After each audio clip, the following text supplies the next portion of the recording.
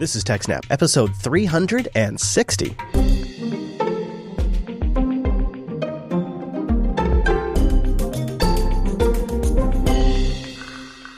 Welcome to TechSnap, Jupiter Broadcasting's weekly systems network and administration podcast. We recorded this episode on March 20th, 2018. It's brought to you by our three great sponsors, DigitalOcean, Ting, and iX Systems. I'll tell you more as the show goes on. My name is Chris, and joining me every single week is my co-host, the builder, the creator, and the presenter, Mr. Payne, Mr. Wes Payne. Hello, Wes. Hello, Chris. Well, Wes, our warm-up story this week is one that just might make you some money. That's right. Microsoft's now offering a short-term bug bounty program for new speculative execution side channel vulnerabilities. This is good through December 31st, 2018. If you can come up with a new category of speculative execution attack, of which Spectre and Meltdown were the first known examples, that could get you up to $250,000. All right. Now, there's a couple other lower tiers here. If you find a speculative execution mitigation bypass on Azure, that's worth $200K. If you find one of those in Windows, that's also $200K. If you find an instance of a known speculative execution vulnerability in Windows 10 or Microsoft Edge, and it enables the disclosure of sensitive information across a trust boundary, $25K. So you see, the real money is new categories of speculative execution attacks. That's where you get the $250,000. And then they're like, okay, Azure, that's where we're also willing to pay, so you get $200,000. But boy, does that drop off when you get to Edge. It gets down to $25,000. I mean, I'd be happy with any of those. But that's a pretty big, that's like a $200,000 difference. It's interesting, too, to see that they're, it is time boxed, but I still think it's a great move. And I imagine they're trying to get all of these that they can out in the open as quickly as possible so that as an industry, we can try to, design and move past this as much as possible. Yeah, that's exactly it. I read on their TechNet article about this that essentially this is a whole new category of attack the way they look at it. And they don't know how deep this rabbit hole goes. And so they're hoping to incentivize people to contribute their discoveries to the public instead of hoard them, essentially.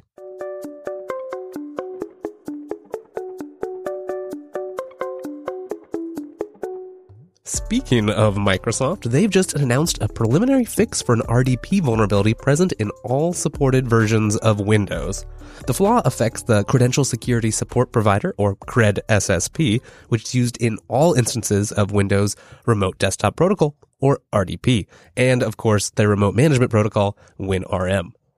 Yeah, supposedly this is particularly an issue if you're on Wi-Fi networks, you become subject to a man-in-the-middle attack. If you'd like to find out more, you can look up CVE 2018-0886. Security researchers at Preempt were responsible for the discovery. They disclosed it last August to Microsoft, and since then, Microsoft's been working on a patch. You can go try out the preliminary patch, make sure that it's going to work on your systems, and stay tuned for a final version. While we're talking about Microsoft, they used to own Expedia. Orbitz does now, and they have a bit of bad news.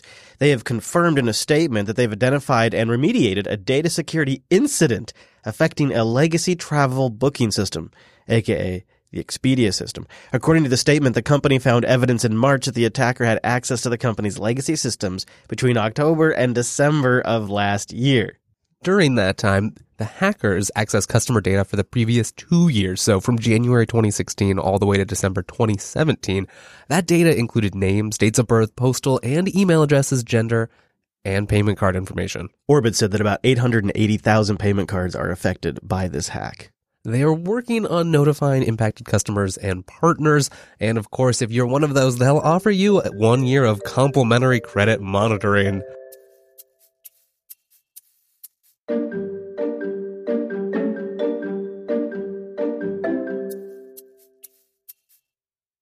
Bug claims that for 9 years, Mozilla's been using insufficiently strong encryption mechanisms for their master password feature. This is coming up again after Vladimir Pallant, the author of the AdBlock Plus extension, did some digging in the source code and noticed that master password feature is a bit weak and can easily be brute forced. Let's back up and explain what the master password is and why that is important. Sure, so both Firefox and Thunderbird allow users to set up a master password. When you do this, it plays a role in the encryption key that is used to encrypt each password that you use when you save passwords in the application. So if you've saved your login information for a particular site, the master password is used to create an encryption key that actually encrypts that password. So what did the AdBlock developer extension discover? So after digging into the source code, he found the SFTKDB password to key function. That converts the website password into an encryption key by applying the SHA-1 hash function to a string consisting of a random salt and your actual master password. Now, anyone who's ever designed a login function on a website will probably see that there are some red flags. In particular, in this implementation, the SHA-1 function has an iteration count of just 1. So it's only applied once, while some standard best practices in the industry regard at least 10,000 as a solid minimum for this value. Holy smokes. Some applications like LastPass or other dedicated password managers use values as high as 100,000. So 1, it's a bit low. I see. So the issue is this low iteration count makes it super easy for an attacker to brute force the master password, which would then, once you've done that, give you access to all of the passwords, correct? Exactly. This is made worse by recent advances in GPU card technologies and other dedicated ASIC systems that are used for exactly this use case, so it's not a great time. Like we started, this isn't particularly unknown. This is bug 524403, which was submitted 9 years ago. Updated as of 5 hours ago, though. Yeah, it really seems here that, it's been somewhat of a known issue, but maybe not known to a wide array of people.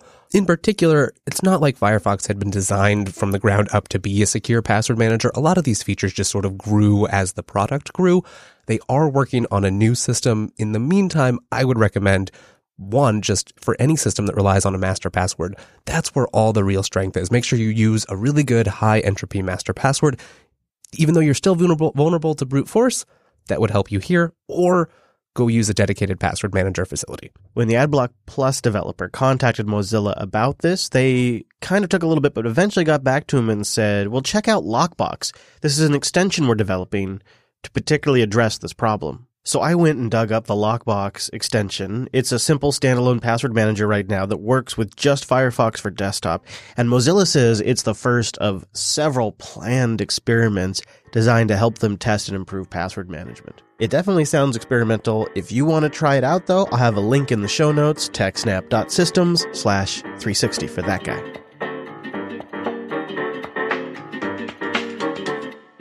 ixsystems.com/TechSnap. Go there to support the show and learn more about iX Systems. It's great hardware with great service, but let's be honest, great hardware isn't enough. To really make the most of your resources, you need software that can analyze and optimize for your infrastructure from moment to moment. iX Systems is ready to help and assist in developing and deploying complex systems so that you can get the most out of every possible deployment. With white glove service, custom-built infrastructure designed for exactly what you need, and professional installation is also available. Go to ixsystems.com/TechSnap to engage with them and develop the perfect solution for your small office, large enterprise, or anything in between. iX Systems has the perfect solutions. If you're deploying open source technology, then you know open source operating systems are extremely flexible in what you can do with them. They allow for unique layouts and customizations that will make their use easier and more efficient, but configuring them to your specifications is where the expertise at iX Systems can come in. ixsystems.com/TechSnap. Recently on the show, we've talked about how DNS rebinding attacks can exploit unauthenticated JSON RPC services that are listening on a local host client. If you're not familiar with a DNS rebinding attack, go check out TechSnap 353 for more information. But a quick summary, the basic idea is normally JavaScript is prevented from accessing arbitrary resources, and this usually protects your local machine and your local network from JavaScript trying to access your router or from unsecured services. A DNS rebinding attack breaks this model. Once you've loaded JavaScript from an evil third-party web page, they update their DNS. So while it used to point to a public IP, suddenly, the next time the browser checks, it points to localhost. And then it allows JavaScript to access any service running on your local machine.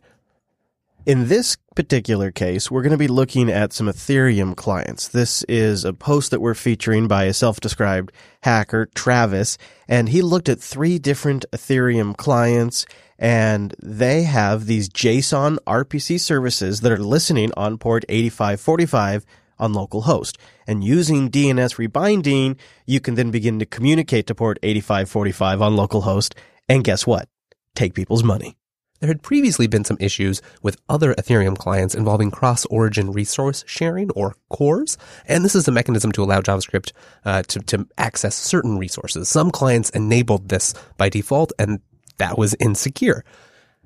he happened to notice that in some patches, there'd been some comments that, just disabling cores, that is actually not enough. There's still some lurking vulnerabilities here when you consider DNS rebinding, especially since most of these JSON RPC endpoints have no authentication at all. Interesting that they kind of knew this was an issue, but just didn't have time to take care of it. Yeah. He was able to hack together a pretty bad but working JavaScript proof of concept here in about 3 hours. Now, the same origin policy also restricts based on port access, so he had to set up a web server and domain running on port 8545. This looked kind of suspicious if you were just going to send it to someone like, what is this? This isn't a normal link. He was able to use iframe, so you visit his site on port 80. It actually has an embedded hidden iframe that then makes a request to port 8545. Once that happens, he waits until the DNS cache times out, changes DNS on the server side, and then is able to send requests to localhost. And it turns out you can do all kinds of stuff over this JSON RPC, including checking your balance and sending Ethereum. If you want to check it out yourself, he's got a proof of concept set up. You can find the link in the show notes. If you're running it there, you stay there for 60 seconds. And if you happen to be running one of these clients, you'll get an alert which contains your Ethereum address and your balance. All of the tools are out there to put things like this together. I have a sense that the TechSnap program is going to be hearing a lot more about DNS rebinding attacks because this has got to be, as they say, just the tip of the iceberg. These last couple of weeks, there's been a media storm around potential security flaws in AMD processors, and your TechSnap program decided to sit back and wait for some of the technical details to surface. There's plenty of places for you to catch all of the drama around the release of these vulnerabilities. Now, specifically, we're going to talk about a couple of vulnerabilities that are in the AMD PSP. AMD started incorporating the platform security processor into its chips back in 2013 as a trusted execution environment, somewhat similar to Intel's often criticized management engine. A controversial company named CTS Labs says that they have a master key class of vulnerability that allows an attacker to bypass AMD's hardware-validated boot feature and exploit the PSP coprocessor that comes with AMD's Ryzen and EPYC chip lineups. Ryzen Pro and Ryzen mobile chips may also be affected, but the researchers didn't check those chips. So CTS Labs is an independent firm. They reached out to another firm to verify their findings. It's this firm that is releasing some additional technical details that we can now dive into. That firm is Trail of Bits. Their CEO, Dan Guido, was given some proof of concept exploit code, and while we all may have some suspicions or concerns about what CTS's motives may or may not have been in the release timing here, Dan was able to say that the paper accurately describes a real threat. All of these attacks, and there are 4 of them, Master Key, Ryzen Fall, Fallout, and Chimera, they all work as described. Okay. So we're talking 4 separate attacks, so we should make that clear. And there is supposedly a research paper that will come out soon, as well as some potential proof of concept code. But right now we're going by these 2 different organizations' word.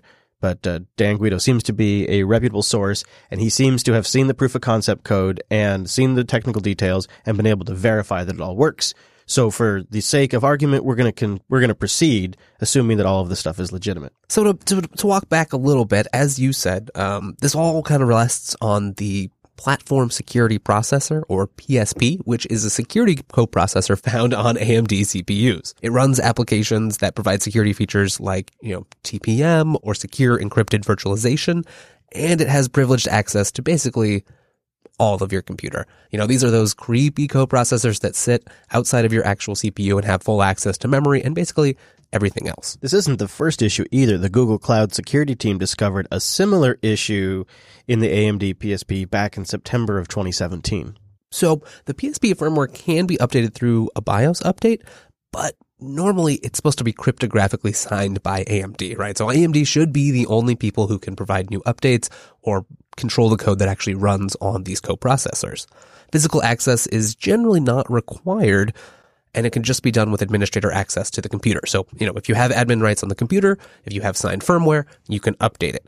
But the master key vulnerability bypasses the PSP signature checks to update the PSP with whatever code an attacker might want. Now, obviously, this is a big concern because generally, most malware detections, antivirus software, nothing running at the normal level on the regular CPU has access to these coprocessors except through the APIs they expose. So if you can flash it with compromised firmware, there's not a lot of mitigations that you can easily do or even detect it. Right, and that's going to be persistent through a reboot of the operating system, even a reinstall of the operating system.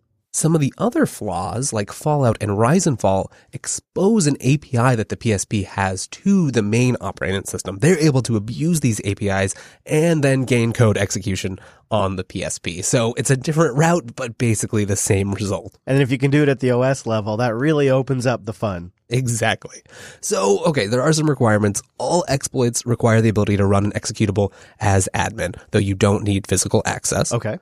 Master Key additionally requires issuing a BIOS update and reboot. That's the one where you're reflashing the PSP firmware. Yeah, but that's the one that's really worth it. Exactly. Okay. So talking a little bit about the impact here, this can give someone code execution in the PSP. It has persistence then across OS reinstallation and BIOS updates. So unless you specifically reflash that chip, this attack will still work. You can then block or infect further BIOS updates or just hard brick the machine if you want to. A lot of times these coprocessors are involved in the boot sequence, and so you could just, disable the machine. These coprocessors often form the root of trust or enable roots of trust on the machine. So you can do things like bypass the Windows credential guard, bypass secure encrypted virtualization, bypass secure boot, or, bypass basically any other advanced security feature that enterprises or large organizations rely on, especially for laptop systems where you may be taking this to untrusted locations. So this sounds pretty significant, but we're talking really sophisticated types of attacks. And the Trail of Bits blog points out that even if the full details of the attacks were published today, attackers would still need to invest significant development efforts to build attack tools that would utilize these vulnerabilities. So it's not really like red alert panic mode yet. Right. And to add on there, these types of vulnerabilities aren't really a surprise. Similar flaws have already been found in a bunch of other similar embedded systems. They're really just the result of your normal programming flaws, unclear security boundaries, and just insufficient testing, especially since these are often, very closed source, locked down, and only really reviewed by the company manufacturing them.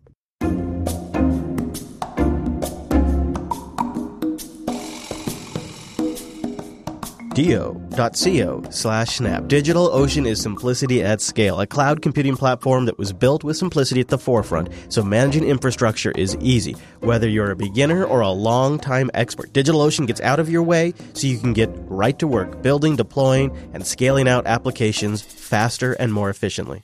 Do.co/snap. Get $100 credit for a limited time for new accounts when you go to do.co/snap and try out their new flexible droplets. Mix and match the resources depending on what your application needs. Storage, CPU, memory. Every DigitalOcean system has SSDs. 40 gigabit connections come into those hypervisors and 8 data centers all over the world. So you pick where you want to deploy, you pick the resources that you want, and now with the new flexible droplets, you build it just to meet your application needs. They have high memory, high CPU, and of course, extremely valuable systems. My favorite rig is 3 cents an hour. DigitalOcean.com. Do.co/snap. Thank you for going to techsnap.system/contact for sending in your follow-up, your feedback, and your questions, or tweeting us. I'm at Chris LAS, and he's at Wes Payne, and that's what Ivan did. He says, guys, the discussion around Memcached on the latest TechSnap left me very mad. I don't think you properly explained the issue. It wasn't really an issue with Memcached itself, but with Memcached being configured and open to receive and respond via UDP, which could be easily spoofed. And I think we thought we had made that clear, so we just wanted to make it double clear. If you listen to last week's episode, primarily what the issue there is that it's a combination of Memcache servers being open to the web, responding via UDP, and network operators that aren't shutting down spoofed packets, that aren't tamping that down, which they could totally be tamping that down, but there's really just no incentive structure for them to do it. Yeah, exactly. Any public UDP service could be exploited like this. In this case, there were just some new tools that made it easy to do with Memcached, and Memcached happened to have a large payload that it sent out, so it was kind of ideal. I wouldn't be surprised if there's a lot of Memcached servers out there that aren't getting maintained just because of the volume of installations out there. Anytime you have this open source projects like this that get huge adoption rates, there tends to be some on the trailing edge that get neglected. Right. And in this case, especially, it doesn't have to be, even if you just spun it up as a test server and left it somewhere, it could participate in this attack. That does happen. Here's a PSA as a follow-up to a TechSnap topic we've covered over the years. Chrome is officially detrusting certificates issued by Symantec starting this week. Now, this was announced back in September. We covered it then.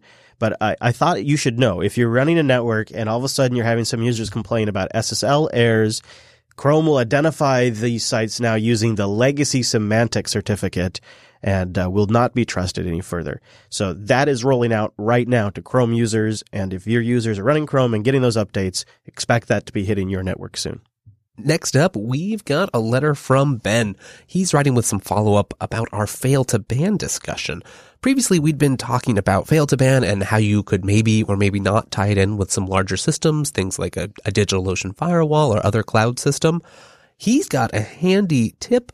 Fail to ban definitely can be made to support some of these things. In particular, he points us to an AWS plugin that allows you to hook fail to ban up with your VPC access controls. So cool. As things get blocked, you can then also block them from accessing your servers at all at the AWS level. He also mentioned in here, did you see this? Another script that can be used with fail to ban to ping a Slack channel when a ban or an unban happens. Yeah, definitely. And so this is a good point. I did a little looking. Currently, DigitalOcean's firewall in particular doesn't really work well with this just because it's more for services and not necessarily for hosts. But fail to ban does provide several mechanisms to run hooks, basically, right? You can execute third-party scripts after an action has been taken, either, block, unblock, whatever. So if you do have an API you want to integrate with and have a little scripting ability, really, the sky's the limit. Cool. All right. Well, Mr. S writes in, says he's been a long-time listener of the network since Casta Blasta and Radio Revolver, and that JB is his soundtrack throughout the week. He has a career in IT. And he says, Wes, he loves the new format reboot and your version of explaining the different bits and having much compliments in here for your ability to articulate them. Well, thank in an you, eloquent Mr. manner, as he puts it. Yeah, Mr. What S a gentleman. He likes you. He says, I formed a quick how-to on getting pfSense to run on a DigitalOcean droplet. How about that? That's awesome. He says, I find it very useful and thought this would go along nicely with the $100 promo code that you guys have. Which is do.co/snap. And we'll have a link in the show notes. You have to go to click to his pastebin, but he's got it up on his blog. I'm currently finalizing a similar post on getting FreeNAS to run on a droplet, which can make really great for remote live backup machines for a local NAS or maybe even a main storage device with the fancy DO infrastructure. Once it's done, I'll send it over. The best, Mr. S. Now, I think Mr. S has written before, but I emailed him back and asked him because we have other people that write in with just single letters, so I don't know if it's the same. It'd be hard to keep track of. We've also got a Mr. A and a Mr. L, so who knows? But thank you, Mr. S, for writing into the show. You can send your questions, your follow-up, your feedback, or something cool you're working on to techsnap.systems/contact. This is some great feedback in general, but I think it ties in what we were just talking about. Maybe you are running, a big DigitalOcean cluster. pfSense seems like it'd be a great fit, especially with some of those private networking features. And I noticed, I don't know how up to date it is, but there have been efforts to tie fail to ban in with pfSense. So maybe combining a couple of these feedback items can solve your problems. I mean, even just being able to use DigitalOcean to experiment with this stuff, to try FreeNAS, I kind of love the idea of playing around with FreeNAS as an offsite backup to our onsite FreeNAS, even if it was just certain portions of it. Yeah, exactly. Especially useful when you can use the same stuff at home and in the cloud. Yeah, that is a great tip. So thank you, Mr. S. We'd love to get your feedback, your questions, your comments. Where do they go, Wes? Where do they go? techsnap.systems/contact. TechSnap.ting.com. A smarter way to do mobile. Go to TechSnap.ting.com to get a $25 credit if you bring a device or $25 off your first Ting device. The average Ting bill is just $23 per phone per month. It's $6 for the line and then just your usage on top of that. Well, you're clever, so think about this. With Ting's a la carte approach to pricing, you can use free and freely available services to meet all of your smartphone needs without ever paying for a voice minute or a text message. I know it because I do it every single month. 3 lines, and I'm usually paying around $40-ish a month. TechSnap.ting.com. It's a better way to do mobile with no contracts, no early termination fees, and nationwide coverage. You're in control all the time. You can check your usage, set alerts, turn individual services on or off, and they have world-class customer service. With a CDMA and GSM network, there's a ton of devices you can bring and lots of devices to choose from. TechSnap.ting.com. Now for a bit of deep dive follow-up, we're going to do a TechSnap checkup. Being episode 360, we wanted to just kind of do a little look around the show, a post-launch follow-up, and we have some data now that we've been running for a few weeks, and the data shows that the In the Garage working on the FreeNAS episodes have been less popular amongst the audience. Our sense has been, though, that it's kind of a good way to change things up in the show on occasion. Break it up, yeah. So we wanted your thoughts, again with the contact page, because we don't really know what to do. The data would suggest that maybe we stick to news and discussion and breakdowns, but I also feel like there is some value in going out there from time to time and kind of learning about what we're doing with our infrastructure. So I don't know. And we're still, I think, definitely interested in exploring different elements of what can go in this show. Yeah, and maybe some things you just don't fit, and that's fine too. So let us know your thoughts on that. I also wanted to put the word out that we are in the early stages of planning a live episode at Linux Fest Northwest 2018 on April 28th. It's likely going to be our only live TechSnap of the year. So if you can make it, or we'll probably be streaming it, we will be streaming it on the live stream, I'm sure.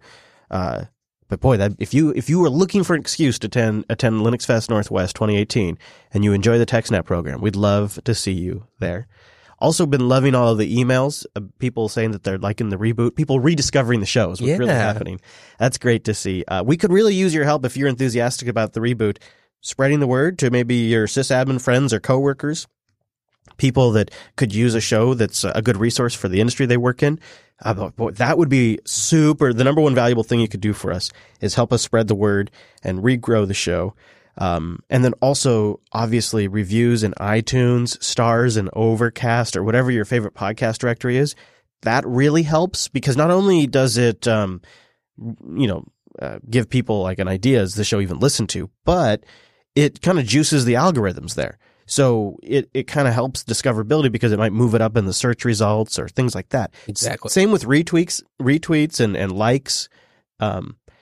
That seems like a small thing, but same thing there. It 1 or 2 retweets has a big impact because those are the things that a lot of automatic services that monitor social media that look for news stories and links, when they start seeing something get a couple of likes or a couple of retweets or even more, it moves them up on these algorithms. It moves them up on these lists. It's a whole system. And just a few of you out there helping us with reviews and retweets, stars in your podcast player, whatever it is, actually do help quite a bit with discoverability. And if a few of you just did it, even for a couple of weeks, it'd probably help us reach a decent amount of new people. So we'd always appreciate that. And any ideas of things you'd like to see us cover in the future. That'd be great too. Especially if you're learning some new topics, or maybe you've really liked some of our past deep dives, things like our container coverage, and there's another topic you'd like to see the TechSnap version of.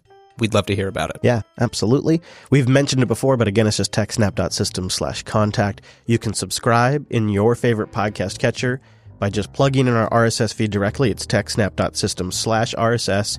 And if you go into our website, we have links to everything that we've talked about there. We have links for all the different podcast directories there as well. So it's easy to get the show every single week, easy to click on anything we've talked about.